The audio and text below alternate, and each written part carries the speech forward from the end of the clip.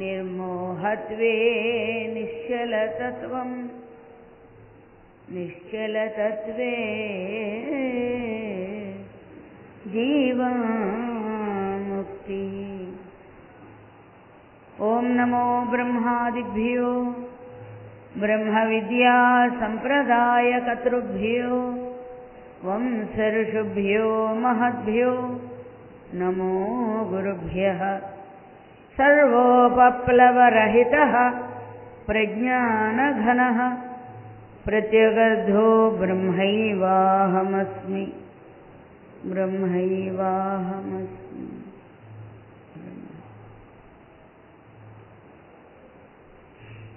ओम श्री गुरुभ्यो नमः।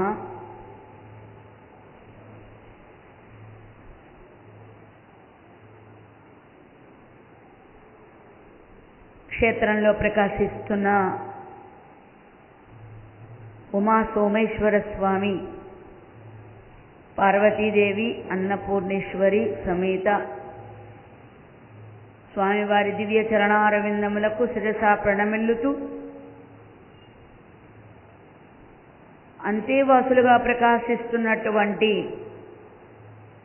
సర్వదేవతలకు, దేవతామూర్తులకు శిరసా నమస్కరిస్తూ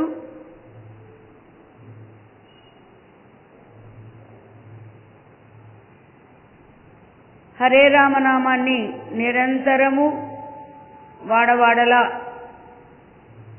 వ్యాప్తి చేస్తూ అందరికీ నేర్పించి నామాన్ని అందజేసినటువంటి మహానుభావులు పరమ పూజ్యపాద శ్రీ అవధూతేంద్ర సరస్వతి స్వామీజీ వారికి శిరసా ప్రణమిల్లుతూ శ్రవణాసక్తతతో సభయందు ప్రకాశిస్తున్నటువంటి సత్సంగీలైనటువంటి మహాభక్తులందరిలో ప్రకాశిస్తున్న భగవత్ స్వరూపానికి, సభకు సర్వేభ్యో మహాభక్తేభ్యో నమః.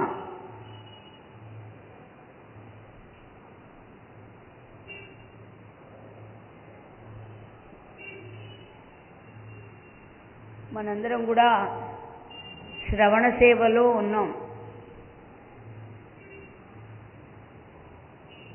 మానవుడు పూర్వజన్మలో ఉన్నటువంటి వాసనలను వెంటబెట్టుకుని ఎన్నో జన్మలలో కృంకులుడితూ కించిత్ కించిత్ పుణ్యం రాశీభూతం చేసుకుని ఎంతో ఉత్కృష్టమైనటువంటి మానవ జన్మకు వచ్చాం మనం.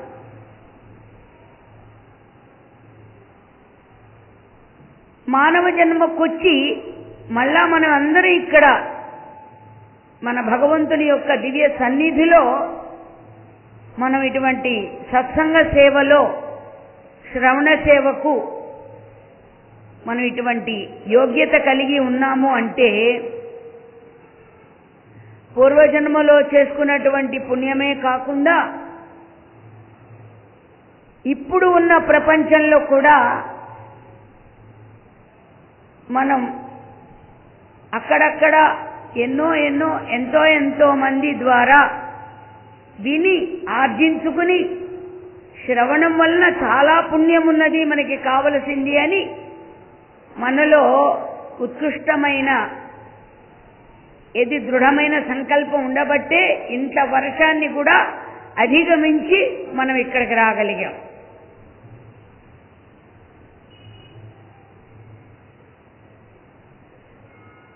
ఇందులో ఉన్నటువంటి గొప్ప శక్తిని కూడా మనం ఆచరణలో పెట్టడానికి కారణము శ్రవణమే, వినికిడే. చిన్నప్పటి నుంచి మనం వింటున్నటువంటి ఈ ఆధ్యాత్మిక జిజ్ఞాస, భగవంతుని యొక్క నామము, భగవత్ తత్వమునందు ఉన్నటువంటి ఉత్సుకత, అంటే ఇష్టం. అంటే ఇడ్లీ సాంబార్ మీద ఇష్టం ఉండొచ్చు, కానీ పదార్థాల మీద, వస్తువుల మీద ఇష్టాలు ఉండొచ్చు. కానీ మీరు ఆలోచించండి, ఆ ఇష్టాలు ఎంతవరకు ఉంటాయి? చిన్నప్పటి నుంచి చాలా చాలా సార్లు తిని ఉండొచ్చు మనం, కానీ అనుకున్నప్పుడు దొరకని సందర్భాలు కూడా ఉండొచ్చు. కానీ ఎన్ని తిన్నా ఎన్ని అనుభవించినా అవన్నీ ఏ రూపాన్ని ధరిస్తున్నాయి? మల రూపాన్ని ధరిస్తున్నాయి. మలం ఇష్టమే, బాగా తినొచ్చు, రక్తంగా కూడా మారుతోంది. మనం తిన్న ఆహార పదార్థాల్లో రక్తం ఎంత మారినా తిరిగి విసర్జన చేసేటువంటి మల రూపాన్ని ధరిస్తున్నాయి. అందులో మల రూపాన్ని ధరించకుండా ఉండేది ఏది అంటే భగవద్విషయం ఒక్కటే. భగవంతుని కథాశ్రవణం చేస్తూ ఉంటే మనకి ఏమవుతోంది అంటే మన ఉన్న జీవితాన్ని ఉన్నతమైనటువంటి జీవితంగా మరలుస్తోంది. ఉన్న జీవితాన్ని ఉన్నతమైనటువంటి జీవితంగా మరలుస్తోంది. అబ్బా, ఆయన ఎప్పుడూ ఆ ఆలయంలో సేవ చేసుకుంటూ ఉంటారండి మహానుభావులు అంటుంటాం. ఎవరైనా ఆలయాల్లో సేవ చేసుకుంటుంటే అది ఏ సేవ? తుడిచే సేవ అయినా సరే కావచ్చు, పరిశుభ్రత చేసే సేవ అయినా అవ్వచ్చు.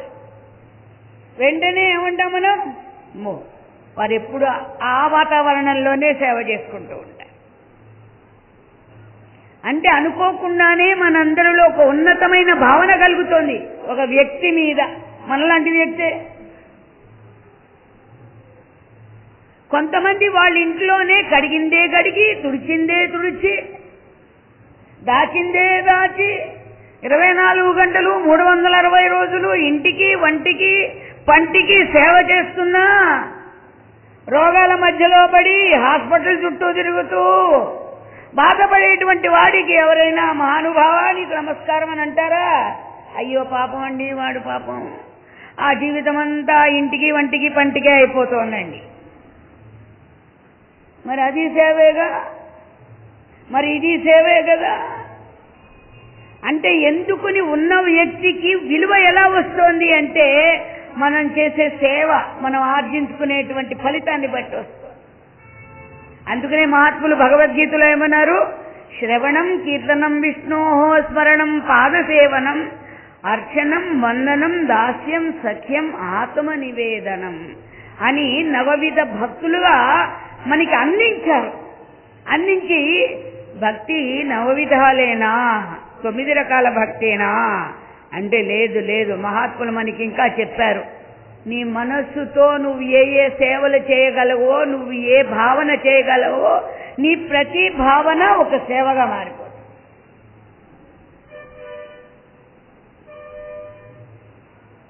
కృష్ణుడు యశోదా పుత్రుడే కాదు, నా పుత్రుడు కూడా.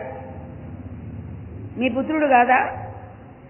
ఆ పొడ్డోడు, ఆ నల్లవాడు మీ పొడ్డోడు కాదా? ఎందుకంటే వీళ్ళందరికీ ఇప్పుడు కన్నా పిల్లలందరికీ వయసులు వచ్చి, మనసులు వచ్చి, గడ్డాలు వచ్చి, వాళ్ళకి పిల్లలు వచ్చి, వాళ్ళు దూరం అవుతుండే. మరి ఈ పొడ్డోడు దూరంగాడే. ఈ కృష్ణయ్య పొడ్డోడు, ఈ కృష్ణుడు, రామచంద్ర ప్రభువు, ఇటువంటి భగవంతుడు ఉన్నాడే, ఈ భగవంతుడు దూరం కాడు. మగవాడికి దగ్గరికి తీసుకోవాలనిపిస్తుంది, స్త్రీమాతలకి దగ్గరికి తీసుకోవాలనిపిస్తుంది. బ్రహ్మచారులు మాలాంటి వాళ్ళకు కూడా వదిలిపెట్టడు వాడు. అక్కడ దోషం లేదు. కానీ ఎలా కనిపిస్తుంది అక్కడ? నీ భావనతో నువ్వు అనుభవించే అనుభవం దానికి తార్కాణం అవుతుంది. నీ అనుభవం అక్కడ. తతమా పుత్రుల్ని నువ్వు వెంట పెట్టుకురాలేవు. ఇప్పుడు మన పిల్లవాడు మనతో పాటు వచ్చాడండి, లేడని చెప్పండి చూస్తాను ఒక్కళ్ళు. నేను ఆశ్రయించి నాకు దిక్కైనటువంటి నా దేవుడు నాతో పాటు ఉన్నాడండి, నాతో పాటు ఉండబట్టి నాకు జీవితం జరుగుతోందండి. ఒక హరినామం పాడుకుంటే ఆనందంగా ఉందండి. ఆయనని గంతులు పెడుతున్నాడండి అక్కడ నేను పాడుతుంటే. నీ అనుభవం అది, దాన్ని ఎవరు దాటి రాలే. ఏ శాస్త్రము దాన్ని దాటి వెళ్ళలేదు. అక్షరాల్లో ఇంతవరకు వ్రాసుకున్న వాళ్ళు లేరు. దాన్ని మహాత్ములు చెప్పారు, అది అనుభవైక వేద్యం. గురుదేవులు అంటుండేవారు, అది అనుభవైక వేద్యం సుమా.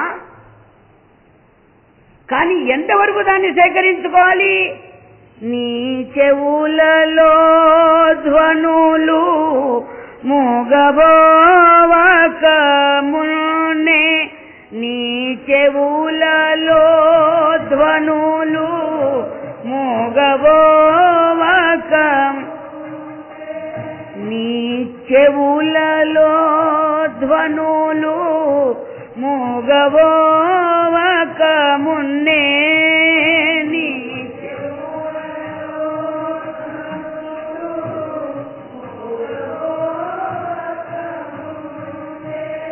సృష్టిలో ధ్వనులను ఆలకించాలి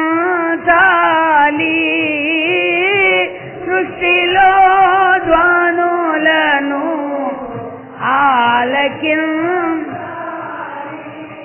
ఈ సృష్టిలో ధ్వనులను ఆలకించాలి సృష్టిలో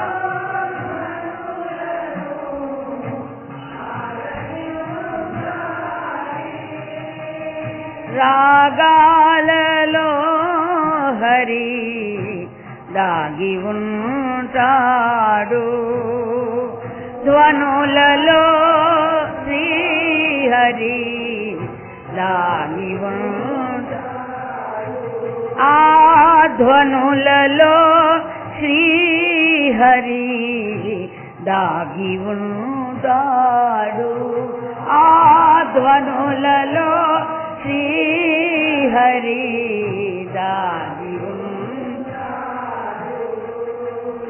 అందుకే ధ్వనులను ఆలకించాలి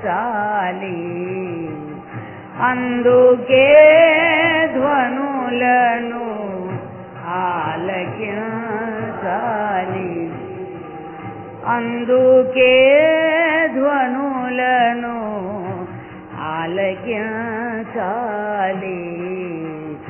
అందుకే ధ్వనులను ఆలకించాలి దీపముండగయిల్లు దిద్దుకోలేవా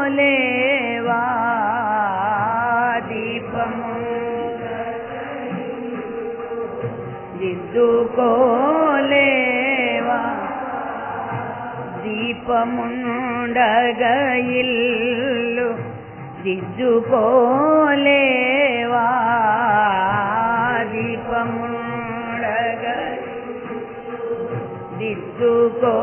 దిద్దుకోలేవా చీకటిలో వంటేగా చిందులాడేవా చీకటిలో వంటిగా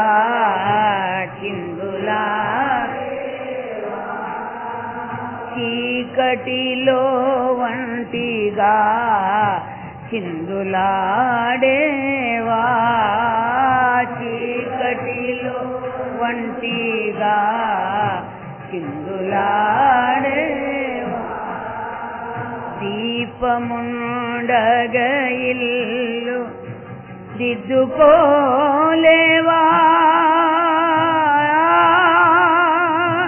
జీవా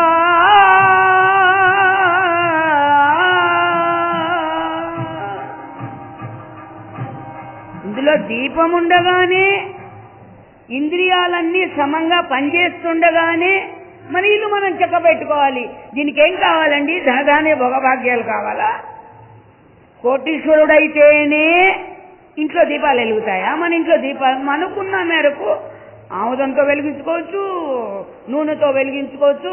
మనకేదో భగవంతుడు మనకిచ్చిన దాంతో మనము వెలిగించుకుని ఆ వెలుగుతో మన జీవితాన్ని గడుపుకుంటున్నాం కదా. అందుకని అన్ని బాగున్నప్పుడే, చెవుల్లో ధ్వనులు వినిపిస్తున్నప్పుడే, శృతులలో ధ్వనులు ఉన్నప్పుడే మనకి శృతి ఉందండోయ్, మనం వింటున్నాం కదా. కానీ ఎంతవరకు వింటున్నాం? ఆసక్తి భగవన్నామము యందు ఉన్నదా? భగవత్ స్మరణ యందు ఉన్నదా? లేకపోతే టీవీ పెట్టగానే సినిమా పెట్టుకుంటే బాగుంటుంది. ఒక సినిమా ఎక్కడొస్తుందో మంచి సినిమా, మొత్తం ఛానల్స్ ఆ పక్క నుంచి ఈ పక్క నుంచి తిప్పే లేకపోతే అదేదో ఒక ఛానల్లో అదేదో మాకు అలవాట్లేదనుకోండి, అదే సీరియల్ ఏవో వస్తాయి. నలుగురు అక్క చెల్లెళ్ళు కలిసేసరికి అక్క అక్క ఆ సీరియల్ చాలా బాగుంది కదా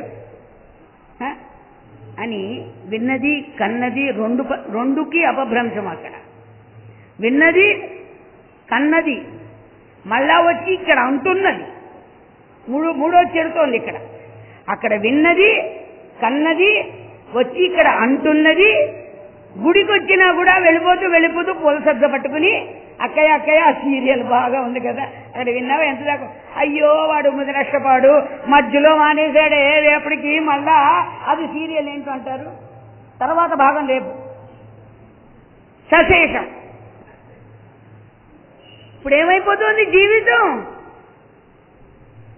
రేపు వింటున్నది పడిపోతుంది, ముందరే వస్తుంది మనకి లెటర్ రావటంలా హాస్పిటల్ చుట్టూ తిరుగుతున్నాం కదా, వినిపించదు కనిపించదు.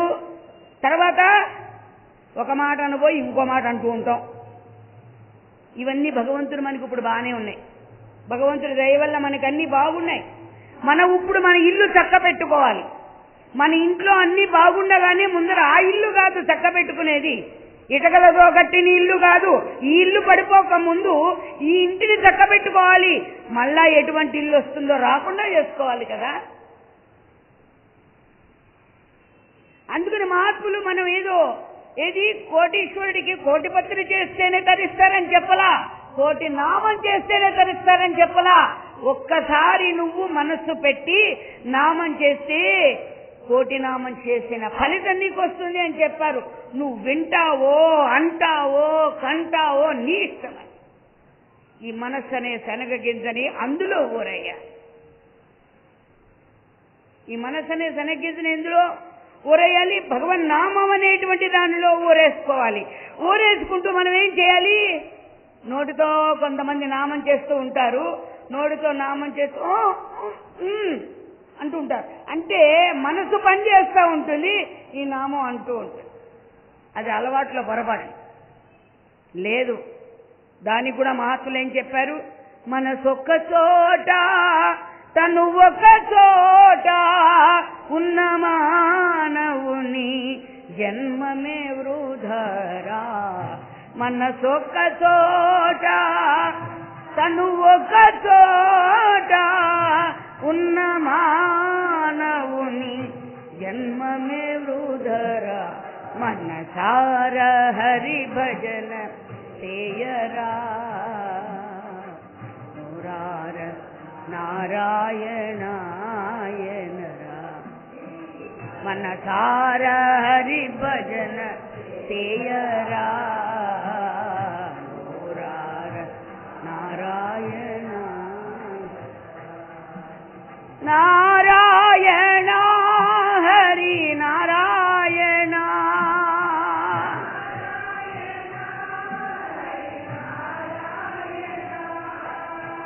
నారాయణ హరి నారాయణ.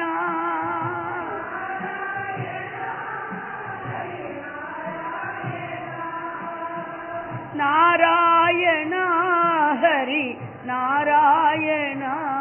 లక్ష్మీ నారాయణ శ్రీమన్నారాయణ. నారాయణ హరి నారాయణ. లక్ష్మీ నారాయణ. నీ నోరార నారాయణాయనరా. నీ నోరా నారాయణాయన. నోరార నారాయణాయనరా. నీ నోరార.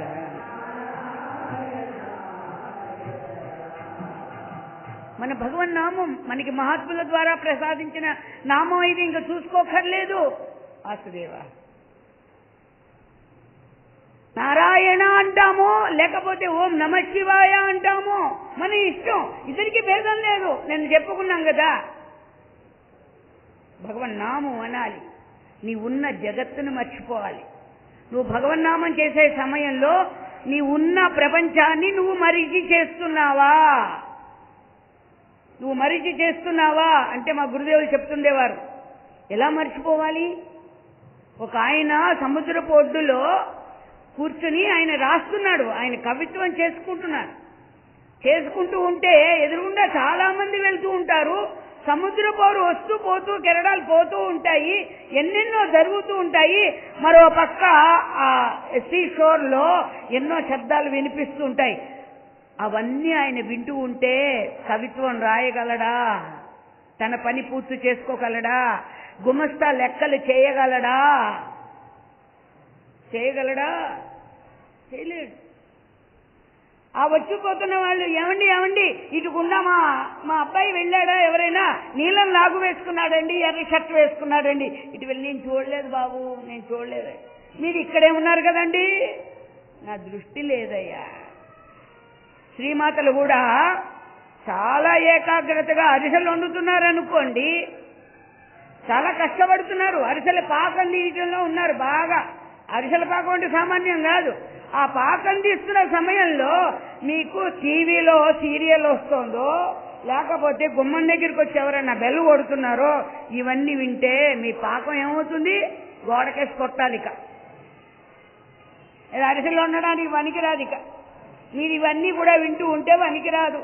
పాలు పొంగొచ్చి ఏది స్టవ్ కాస్త ఏమవుతుంది? నాశనం అవుతుంది. మనకున్నదే స్టవ్లు. అదే పుల్లలు పొయ్యి అయితే ఒక పక్క నుంచి పొంగితే రెండో పక్క నుంచి మంట వచ్చాయి. ఈ స్టవ్లు అలా కాదయ్యే, నైస్ కదా. అది పొంగింది అంటే మళ్ళా పాలు మొత్తం బర్నర్ అంతా పాడైపోయాయి. మరి ఏకాగ్రత ఎక్కడుంది? ఇప్పుడు రుబ్బేవాళ్ళు మన వాడల్లో ఇంకా ఉండుంటారులేండి.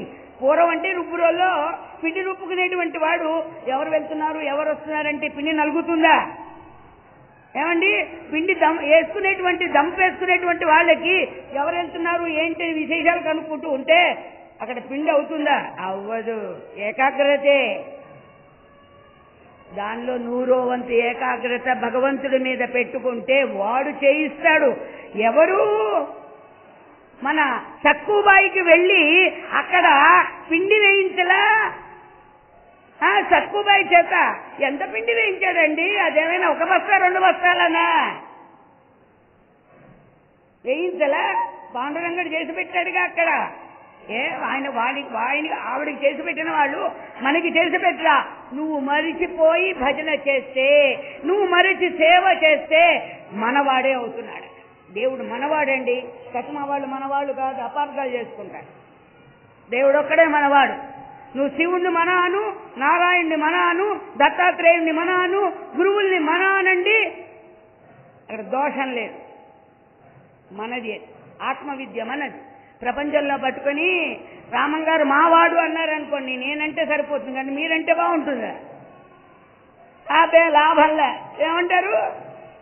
అదేంటండి, నేను ఉండేది ఒక చోట, మీరెక్కడున్నారో మీరెవరో నాకేం తెలుసు అని ఏమని కదా. మరి మళ్ళీ మనమాట మన అని గీటు గీసుకున్నాం ఒక ఇంటికి, మన అని కొంత బంధుత్వాన్ని పెట్టుకున్నాం అక్కడ.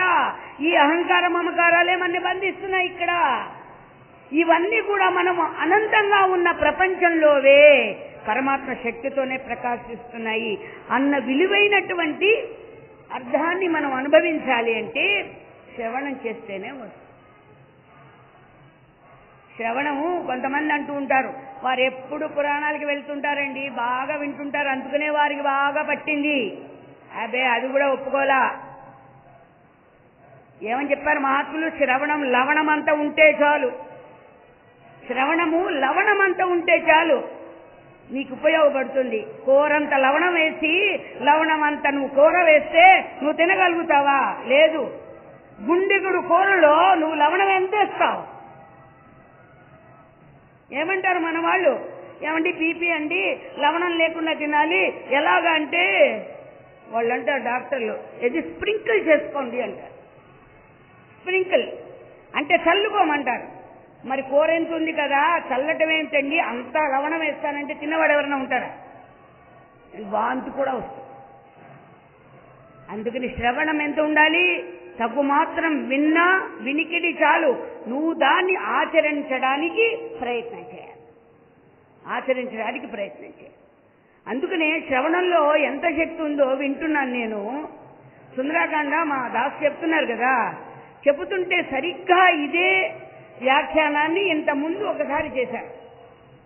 చేస్తున్నప్పుడు అంటే చూడండి, చెప్పేవారికి కూడా చెప్పింది చెప్పినట్టుగానే ప్రతిసారి రాదు.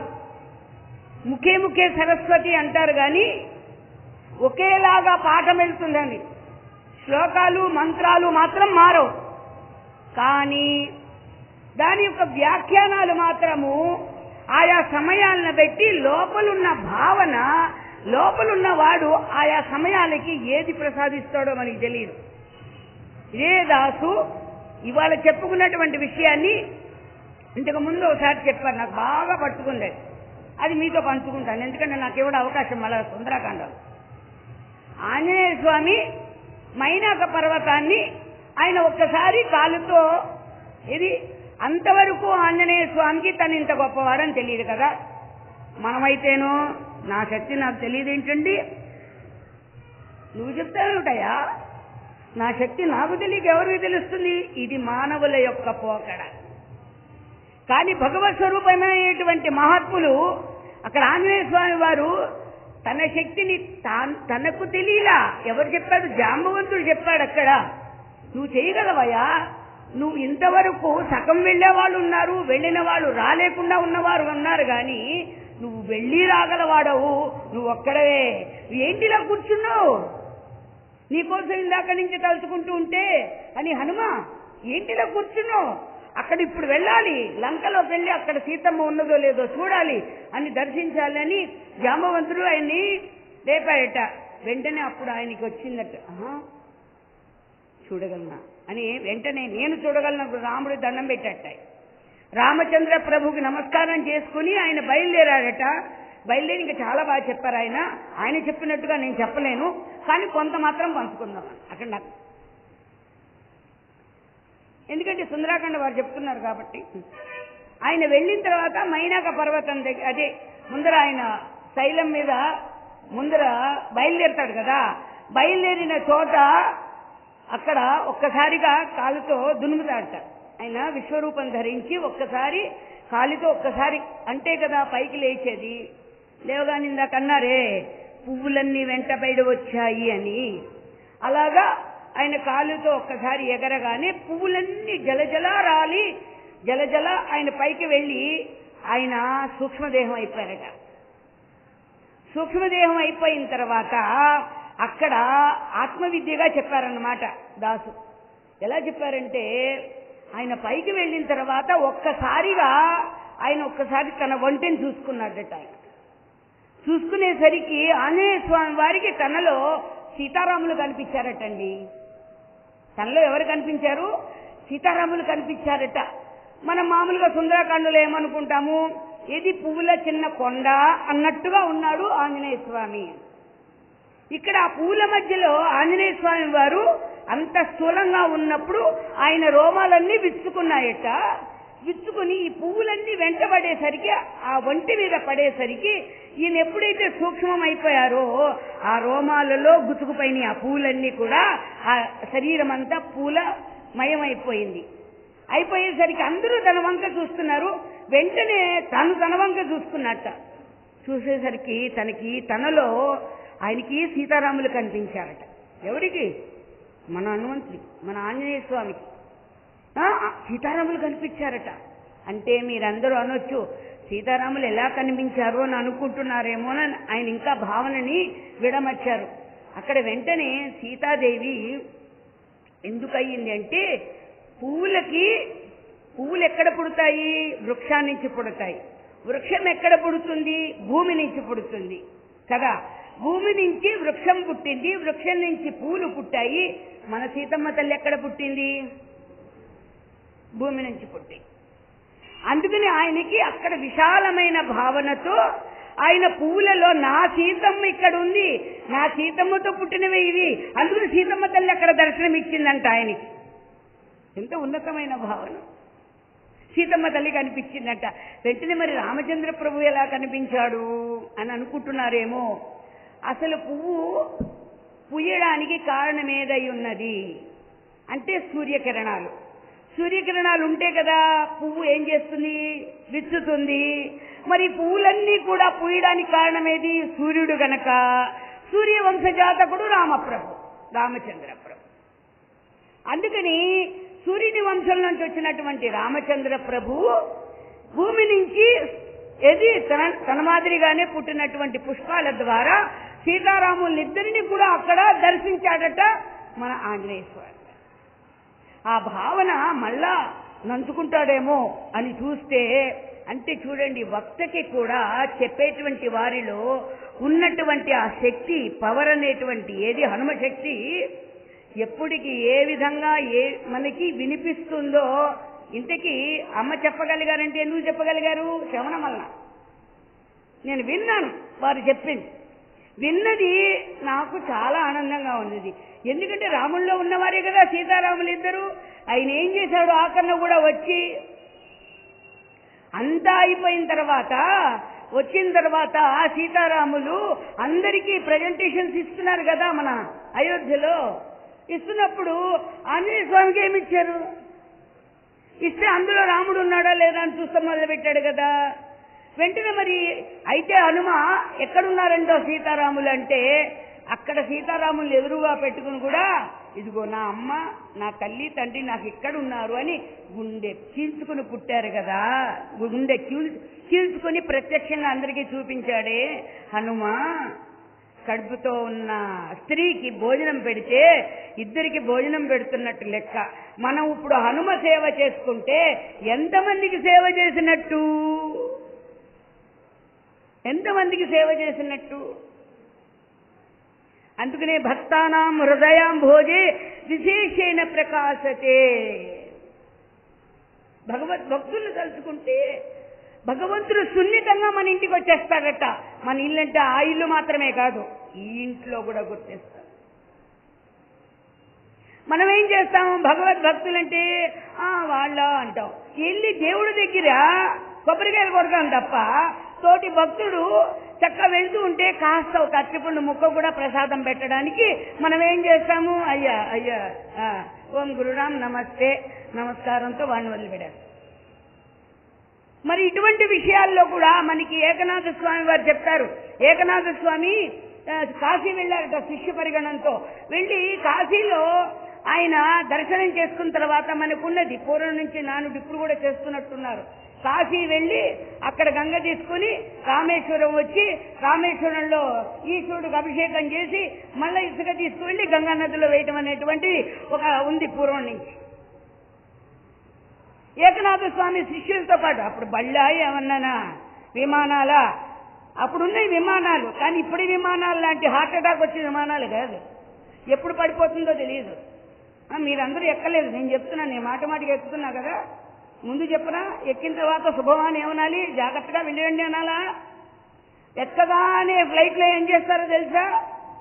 చూపిస్తారు. మీరు గట్టిగా బెల్టులు పెట్టుకోండి.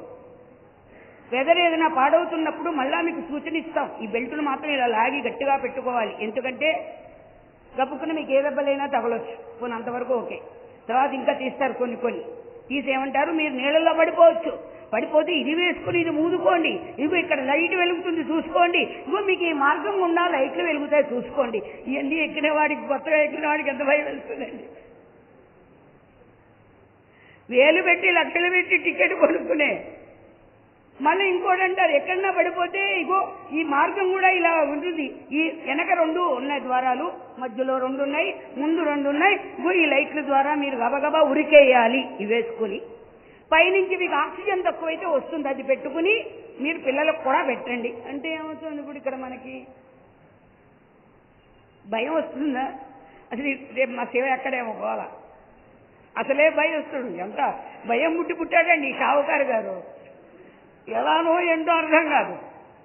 ఓసారి పడవ ఎక్కించా, ఎక్కనంటాడు పడవ. ఇక్కడే మన కోటిపల్లి రేవులో ఎక్కనంటే ఎక్కనన్నాడు. అయినా నీ ప్రాణానికి నా ప్రాణం అడ్డు వేస్తా రా బాబు, ఇంతమంది భక్తులు కూర్చుంటే నువ్వు రాకుండా ఎట్లా, నేను చూపించకుండా అంటే అవతల ఒడ్డుకెళ్ళి స్నానం చేయాలి. మనం ఉన్న ఒడ్డులో స్నానం చేయం కదా. ఎక్కమంటే మొత్తానికి ఎక్కాడండి. అదేం జాతకము! ఎక్కగానే బాగా పెద్ద వర్షము గాలి వచ్చి గోదావరి ఉధృతమైంది. చూసుకోండి, నా పాదాలు వదిలితే ఒట్టు. పైగా మన వాళ్ళు పాడుతున్నారు ఏమని, పడవెళ్ళిపోతోందిరా అంటే ఇక వదిలిపెట్టడు పాదం దగ్గర కూర్చొని. భగవంతుడు మన అన్న ఉంటే మనకేమన్నా అవుతుందా? అంచుల వరకు వచ్చింది గోదావరి, తొంగి చూసి కాస్త ఆనందిద్దామని మళ్ళా వెళ్ళిపోతుంది. మన జింపేసిన తర్వాత అది కొంచెం ఊపుతుంది తప్ప ఎవరికైనా గంటాలున్నా పోవాలి కదా. అలా భయపెట్టి మనస్సును కొంచెం ఊపేసి పోతుంది అంతే. కూర్చోలే, మొత్తానికి బ్రతుకు జీవుడు అనుకున్నాడు. ఒడ్డుకు వచ్చిన తర్వాత అయ్యగారు, లక్షలు కోట్లు మన్ని రక్షించో, కోటికి పడగెత్తిన దేవుడు ఒక్కడే మన్ని రక్షిస్తాడు. మరి అందుకని అప్పుడు ఈ పడవలు ఇవి ఉన్నాయా? పడవలు ఉన్నాయా, లేకపోతే విమానాలు ఉన్నాయా, లేకపోతే బస్సులు ఉన్నాయా, కార్లు ఉన్నాయా, ట్రైన్లు ఉన్నాయా? ఏకనాథ స్వామి నడకతో బయలుదేరారు. బయలుదేరి వారణాసిని దర్శించారు. దర్శించి అప్పుడు మరి మనలాగా ఏంటి వెండి బిందులు, స్టీల్ బిందులు గంగను పట్టుకోవడానికి అవేమన్నా ఉన్నాయి? ఏం లేవు. ఆయన ఒక తోలు పాత్రని తయారు చేసి దానిలో గంగ పట్టుకున్నారట ఏకనాథ స్వామి వారు. తోలు పాత్ర పట్టుకుని దాని నిండా గంగ పట్టుకున్నారు. ఇప్పుడు నడిచి వస్తున్నారు, అడవుల్లో పడి నడిచి వస్తున్నారు. నడిచి వస్తుంటే శిష్య పరిగణం దాన్ని పట్టుకుంది. చాలా బరువు ఉంటుంది కదా, పట్టుకున్నారు. కొంత దూరం వచ్చి ఇంకా దూరం ఉంది రామేశ్వరం. ఉండగా అక్కడ ఒక గాడిద ప్రాణాపాయ స్థితిలో పడిపోయి మూలుగుతోంది. గాడిద మూలుగుతూ ఉంటే ఏకనాథ స్వామి వారి దగ్గరికి వెళ్ళాడు. ఆయన వెళ్ళి ఆ గాడిదని ఒళ్ళో పెట్టుకుని దానికి దాహం ఇవ్వాలి. ఇప్పుడు వెంటనే శిష్యుల దగ్గర ఉన్నటువంటి ఆ గంగని తీసుకురమ్మన్నాడు. తీసుకురమ్మని ఓపెన్ చేసి అదే దాని మూత విడిచి దానికి పడుతున్నట్టుగా ఏది గాడిదకి పడుతున్నాడు.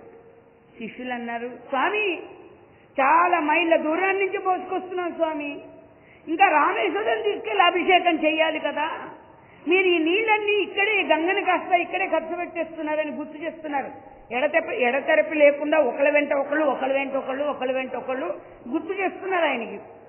ఆయన ఒకటే మాట అన్నట్ట, రామేశ్వరుడు అంతదాకా రావక్కర్లేదురా, ముందర ఇక్కడ అవసరమైంది నువ్వు నాకు ఇక్కడ అవసరమైంది, నువ్వు నాకు ఇక్కడ గంగనివ్వయ్యా అని రామేశ్వరుడు ఎదురొచ్చాడు మనకి, ఇక్కడే అడుగుతున్నాడయ్యా అని దానికి ప్రాణం పోశారట స్వామి ఏకనాథ స్వామి గారు.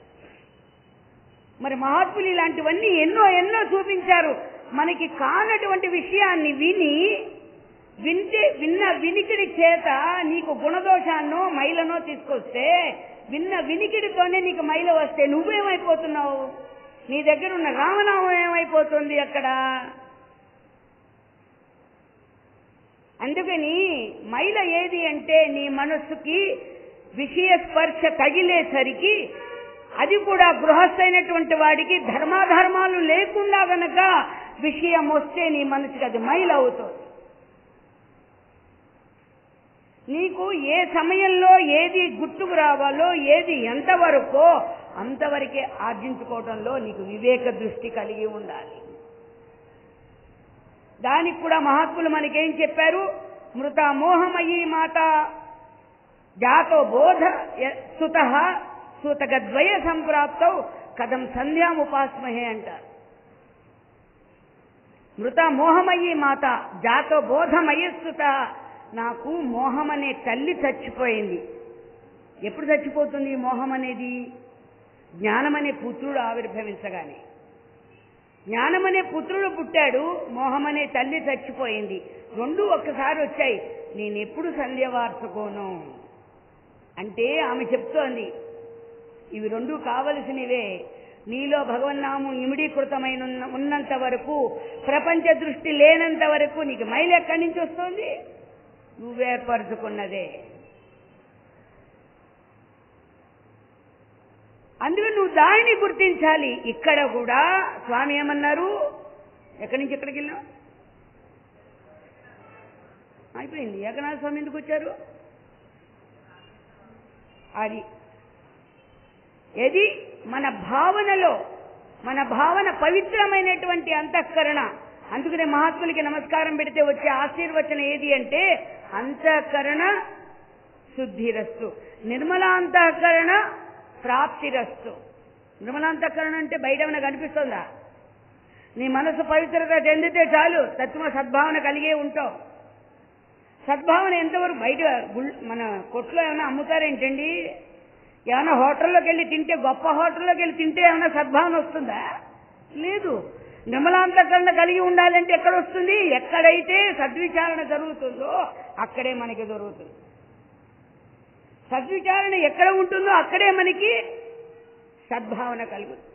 అందుకని ఆయా విషయాల్లో మనం ఎప్పుడు కూడా ఆనందంతో కూడినటువంటి వాళ్ళం, కానీ దుఃఖం రాదు. దుఃఖం వచ్చేది ఎప్పుడు? నీ మనస్సు కాని విషయం నాకు వెళ్ళినప్పుడే నీ దుఃఖం విషపూరితమవుతుంది. అందుకని ఏం చెయ్యాలి? నువ్వు పవిత్ర అంతఃకరణతో. పవిత్ర అంతఃకరణ ఎప్పుడు వస్తుందో నీ నోటి నుంచి వచ్చే వాకు కూడా పవిత్రంగా ఉంటుంది. నారాయణ స్మరణ పవిత్రంగా ఉంటుంది. నోరార నారాయణాయనరా, నీ నోరార నారాయణాయనరా, నీ నోరార నారాయణాయనరా, నీ నోరార నారాయణాయనరా. మనసార హరి భజన చేయరా, నోరార నారాయణాయనరా. మనసార హరి భజన చేయరా, నోరార నారాయణాయనరా, నోరార నారాయణాయనరా, నీ నోరార.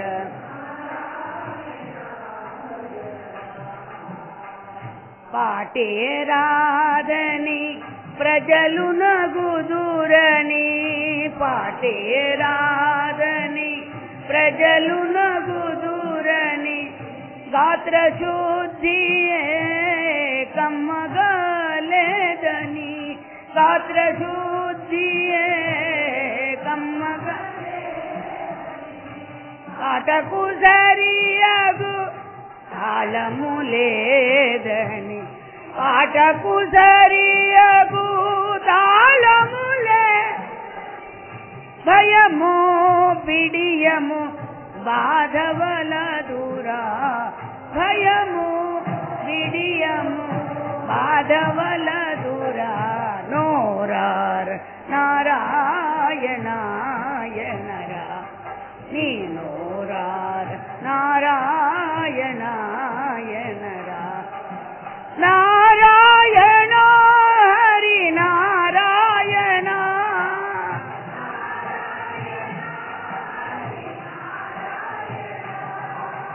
నారాయణ హరి నారాయణ,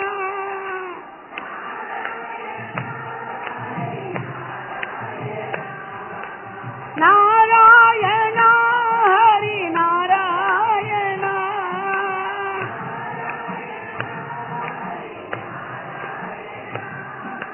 నారాయణ హరి నారాయణ, లక్ష్మీ నారాయణ శ్రీమన్ నారాయణ, నారాయణ హరి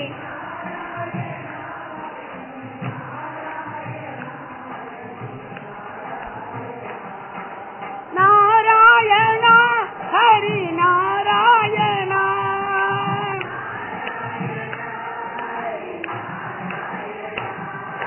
నారాయణ హరి నారాయణ,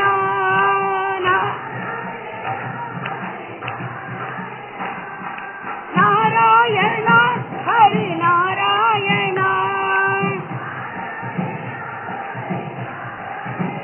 హరి నారాయణ హరి లక్ష్మీ నారాయణ,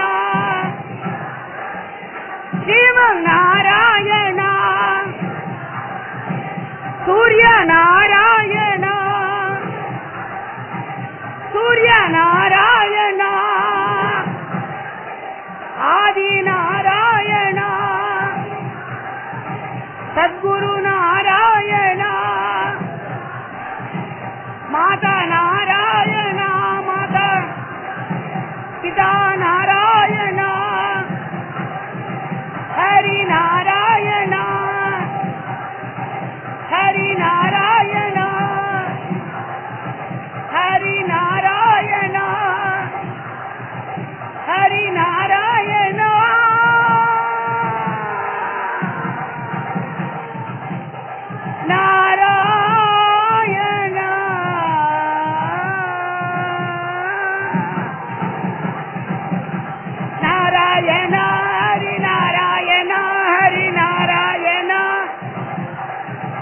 హరి నారాయణ హరి నారాయణ హరి నారాయణ హరి. బోల్ సద్గురునాథ్ మహారాజ్ की, భక్తవత్సల భగవానికి. పాటొచ్చు, తాళమొచ్చు, లేకపోతే పాట రాదు, తాళం రాదు, ఎన్ని ఉన్నా మనసు లేకపోతే ఏమైపోతుంది? మన చిన్నపిల్లలు చూడండి, ఉండి ఉండి రే బయటికి వెళ్తున్నావా అని మనం తెలియకుండా ఐస్ క్రీమ్ కొనుక్కు తినరా అన్నాం అనుకోండి. అమ్మా నిజంగా ఇస్తున్నావు నువ్వు? నిజంగా నిజంగా ఇస్తున్నావా ఇవాళ? అదేంట్రా అంత అనుమానం ఏమిట్రా నీకు అని తల్లి అంటే, ఎప్పుడు ఇవ్వవు కదమ్మా, ఎప్పుడు అడిగినా ఈరోజు ఇలా ఇస్తున్నావంటే నిజంగా ఇస్తున్నావా అంటే నిజంగా నారాయణ అన్నామా? మనసారా నారాయణ అన్నామా? మనసారా నారాయణ అంటే నారాయణ ఏమంటాడు? నా నాయన అంటాడు. ఏమంటాడు? నా నాయన అంటాడు. నిజంగా మనసు పెట్టి చేస్తే. లేదు ఇది ఒక కృత్రిమంగా అనుకున్నాం అనుకోండి, అందరూ అంటున్నారు కాబట్టి మనం కూడా అందాం, అందరూ చేస్తున్నారు కాబట్టి మనం కూడా విష్ణు సహస్రనామం చేసేద్దాం. ఒక్క నామం మీద మనసు నిలిచిందా? పారాయణ చేశామండి, పారాయణ చేస్తూ బోళ్ళని పన్ను చెప్తూ ఉంటాం, బోళ్ళని ఆలోచనలు వస్తూ ఉంటాయి. దాన్ని సంహరించడం కోసమే ఒక్క నామం మీదన్నా నిలవకుండా ఉంటుందా సహస్రనామ పారాయణ చేస్తే అని భగవంతుడు పాపం మనకి సహస్రనామాలు కోటి నామాలు ఇచ్చే. కానీ మనసారా చేయటం నేర్చుకోవాలి. తనువు ఉన్నది కూడా, తనువులో శక్తి ఉన్నంత వరకు ఏది మనం పరులకి ధర్మమైనటువంటి సేవకై ఉపయోగపడుతున్నామా లేదా? మన ఇంటికి మనం చేసుకోవడం గొప్ప కాదు. మన ఇంటికి ఫస్ట్ మనం చెప్పుకున్నాగా, మన ఇంటికి మనం చేసుకుంటే అయ్యో పాపం అని వదిలిపెడతారు. అదే ఒక దైవతారాధన లేతే వచ్చేటువంటి వచ్చిపోయే యాత్రికులకి ఎంతో ఉన్నదని సేవ చేసేవాళ్ళు కదండి పూర్వం వాళ్ళు. వాళ్ళకి లేకపోయినా భిక్షాటన చేసుకొచ్చి యాత్ర చేసేటువంటి వాళ్ళకి ఆతిథ్యం ఇచ్చిన సందర్భాలు ఎన్నో ఉన్నాయి. మా గురుదేవులు కూడా దానికే ఓటేస్తుండేవారు. నీకు ఉండి పెట్టడం కాదు, ఉండి పెడుతూ ఏమేసి పెట్టాను, ఎన్ని వేసి పెట్టాను, అన్నీ ఉన్నాయా లేవా, షడ్రసోపేతమైన భోజనం పెడుతున్నానా, ఇది గొప్ప కాదు. ఆకలి కొన్నవాడికి ఏం కావాలండి? కాస్త మజ్జిగ ఉంటే చాలు, కాస్త ఒక పచ్చడి వేస్తే చాలు, ఇంకా నువ్వు చేయగలిగితే ఒక కూర వండి పెడితే చాలు. మా గురుదేవులు శాసిస్తుండేవారు. అక్కడ కూడా నిష్కర్షగా చెప్తుండేవారు, ఏం చేసి పెడుతున్నావు అని స్వామి సన్నిధిలో. ఎందుకంటే పాకం చేసేటువంటి భాగ్యం కూడా కలిగి. ఏమండో దొడ్డిన అరటికాయలు తీసుకొచ్చి కూరండావా, సరిపోతాయి. మజ్జిగ చేసావు కదా, చాలు సరిపోతాయి. ఆకలి కొన్న వాళ్ళకి ఎంత కావాలి? ఒకవేళ ప్రయత్నం చేశాం మేము 1, 2, 3, 4 రోజులు. ఎందుకంటే పెద్ద పెద్ద డాక్టర్లు వచ్చి మహాప్రసాదానికి వస్తుండేవారు. సాయంత్రం 6:30, 7 గంటలకు వస్తుండేవారు. వారి కోసమని స్వామి కొంచెం పోని ఏదన్నా పప్పు, నేను చెప్పింది చెయ్యి, నీ స్వతంత్రం ఇక్కడ పనికిరా. వచ్చిన వారికి ఎట్లా పెడుతుండేవారు అంటే వారి ఆనందమే ఆనందం. స్వామి సన్నిధిలో మహాప్రసాదం అక్కడ. వారి ఇంట్లో కూడా ఎప్పుడు అలా తినుండరు. అన్నం మాత్రం ఎంత కావాలంటే అంత పెట్టేయడమే. కానీ ఉన్న ఆధారములతోనే వాళ్ళు అక్కడ ఏం చేసుకోవాలి? నారాయణ స్మరణ చేసుకోవాలి, ఓం నమ శివాయ అనేటువంటి శివనామం చేసుకోవాలి. భగవన్నామంతో నువ్వు ప్రసాదం తీసుకుంటున్నావా లేదా? అంతేగాని గుళ్ళోనండి వాళ్ళ చక్కెర పొంగలు పెట్టారండి, భలే ఉందండి. ఏంటది? చాలా మంది ఉంటూ ఉంటారు, నువ్వు ఇల్లరా నాకు చాలే అని. కొంతమందికి పాయసము చక్కెర పొంగళ్ళు ఇష్టం ఉండకపోతే పక్క వాళ్ళకి ఇచ్చేస్తూ ఒక మెతుకు రాసుకునేవాళ్ళు. మా ఫ్రెండ్స్ చిన్నప్పుడు అట్లాగే ఉండేవాళ్ళు. కానీ ఇష్టమైన వాళ్ళ మాత్రం గ్యారంటీ, వాళ్ళకి అయిష్టం ఉంటే మంచిదైందిలే, ఎందుకంటే మొత్తం నాకే వస్తుంది. అవన్నీ చిన్నప్పుడు తెలియక అలాంటి భావన. తెలిసిన తర్వాత కూడా మనం చేశామనుకోండి, అమ్మో ఇంకేమైనా ఉన్నదా? మళ్ళా మాట్లాడితే చిన్నప్పుడు ఇష్టం లేని వాళ్ళు ఇప్పుడు పరమ ఇష్టంగా తింటున్నారండి. షుగర్ వ్యాధి వచ్చినా పైగా క్వశ్చన్ ఏమండి, షుగర్ వచ్చిన తర్వాత స్వీట్ తినాలనిపిస్తుంది ఏంటండి అంటున్నారు. అదే మాయ, మహామాయ. పదార్థంలో ఉన్నది ఇది వస్తువుల్లో ఉన్న గమ్మత్తే అది. మా దాసు కూడా అంతే, నా వంగ చూస్తూ ఉంటాడు. ఎందుకంటే నేను ఎక్కడన్నా చూస్తూ ఉంటే కాస్త ఆ ప్రసాదం కాస్త నెయ్యి కూడా వేసి చక్రమంగళ ఎక్కడ పెడతానా తిందామని చూస్తూ ఉంటాడు. అంటే అప్పుడు ప్రసాదం కదా అది. ఒరే నాయన, నువ్వు పదార్థంగా చూస్తే అది ప్రసాదం కాదురా. భగవంతుడు నువ్వు తీసుకునే ప్రసాదం వరకే తీసుకుంటాడు, కానీ నువ్వు తీసుకుంటే నీ ముల్లి ఇలా వెళ్తుందిరా. షుగర్ ముల్లి ఇలా వెళ్తుంది. మనంతా ఒకే చెట్టు. షుగర్ ఫ్యాక్టరీ ఇప్పుడు బాగా షుగర్ ఫ్యాక్టరీలు ఉప్పులిక సముద్రం దగ్గర పుట్టట్లే, మనలోనే పుడుతోంది. అందుకని జాగ్రత్త భయం నాస్తి. నువ్వు తీసుకునే ఆహారంలో, అనుభవించే వస్తువుల్లో నువ్వు ఎంత జాగ్రత్తతో ఉంటావో నీ జీవితం అంత సుగమంగా గమ్యస్థానాన్ని చేరు. నువ్వు ఏ మాత్రం ఏది జాగ్రత్త లేకపోయినా ఏమవుతుంది, నువ్వు ఇక్కడే బ్రతికినప్పటికీ కూడా ఎప్పటికప్పుడు ఇలా లెక్కలేసుకుంటూ ఉండాల్సిందే. అందుకనే ఇది పరమేశ్వరుడు ఉన్నాడే, ఆయనకి అభిషేకం చేసుకోవడము, ఆయన తీర్థం తీసుకోవడము, ఆయన జపతపాదులు చేసుకోవడము, ఆయన స్తోత్రాలు అనేక ఉన్నాయి. ప్రభో లోక విభో, నువ్వే నాకు ఏది ఆధారమయ్యా అని పరమేశ్వరుని ప్రార్థిస్తే ఆయన బోళా శంకరుడండి. నా చిన్నతనంలో నాకు బాగా ఆరాధ్య దైవం శివుడు మాత్రమే. ఎందుకంటే పిలిస్తే పలుకుతాడు, రాక్షసులు కూడా వరం ఇచ్చినవాడు అని ఉంది కదా, మనం విన్నాం కదా. అందుకని బోళా శంకరుడు అంటే పిలవగానే పలుకుతాడన్నమాట. అభిషేక ప్రియుడు. ఏం కావాలి, పక్కనున్న నూతులో నీళ్ళు తీసుకొచ్చి అభిషేకం చేస్తే అయిపోయే, ఇంట్లో ఉన్న ఆవు పాలు తీసుకొచ్చి పోస్తే అయిపోయే. ఆయన పుత్రులు గారు ఉన్నారు, ఎవరు, ధనాధిపతి. ఆయన కాస్త గడ్డి తీసుకొచ్చి పూజ చేస్తే ఆయన సంతృప్తి పడిపోతాడు. కానీ ఆయన గడ్డితో సంతృప్తి పడతాడు, మనం మాత్రం కోరికలు పెంచుకుని ఉండ్రాలు చేసుకుని చేయి చూపించేసి మనం ఆరగించేస్తాం. చూడండి దేవుడు పాపం. అందుకని ఎప్పటికప్పుడు మనం ఏంటి మంచి విషయాన్ని, అందుకని మన ప్రార్థనలో ఉన్నది వినండి. మీరు ప్రార్థన చెప్పేటప్పుడు గురుదేవులు ఇచ్చారు అది. ఇది ఇతరుల యందు మంచినే చూచుటకును, అంటే చెడు ఉంటుందన్నమాట. ప్రపంచంలో చెడు మంచి అనేవి రెండు ఉండబట్టి ఇతరుల యందు మంచినే చూచుటకును, మంచినే గ్రహించుటకును తగిన సద్బుద్ధిని మాకు దయచేయండి. తగిన సద్బుద్ధి నాకు ప్రసాదించు ప్రభు అని మనందరం కూడా పరమాత్మని ప్రార్థన చేస్తూ మంచినే శ్రవణం చేసి మంచి మాటే మనకి వినిపించేట్టుగా, మంచినే ఆచరించేట్టుగా మనకి అటువంటి సదవకాశాన్ని, సద్బుద్ధిని గురుదేవులు పరమేశ్వరుడు మనకి ప్రసాదించాలని, అటువంటి శక్తిని, భక్తిని, అఖండ సాధనా సంపత్తిని ప్రసాదించి సర్వదా గురుపాదుకలు రక్షించుగాక. సుఖీ భవ, సుఖీ భవ.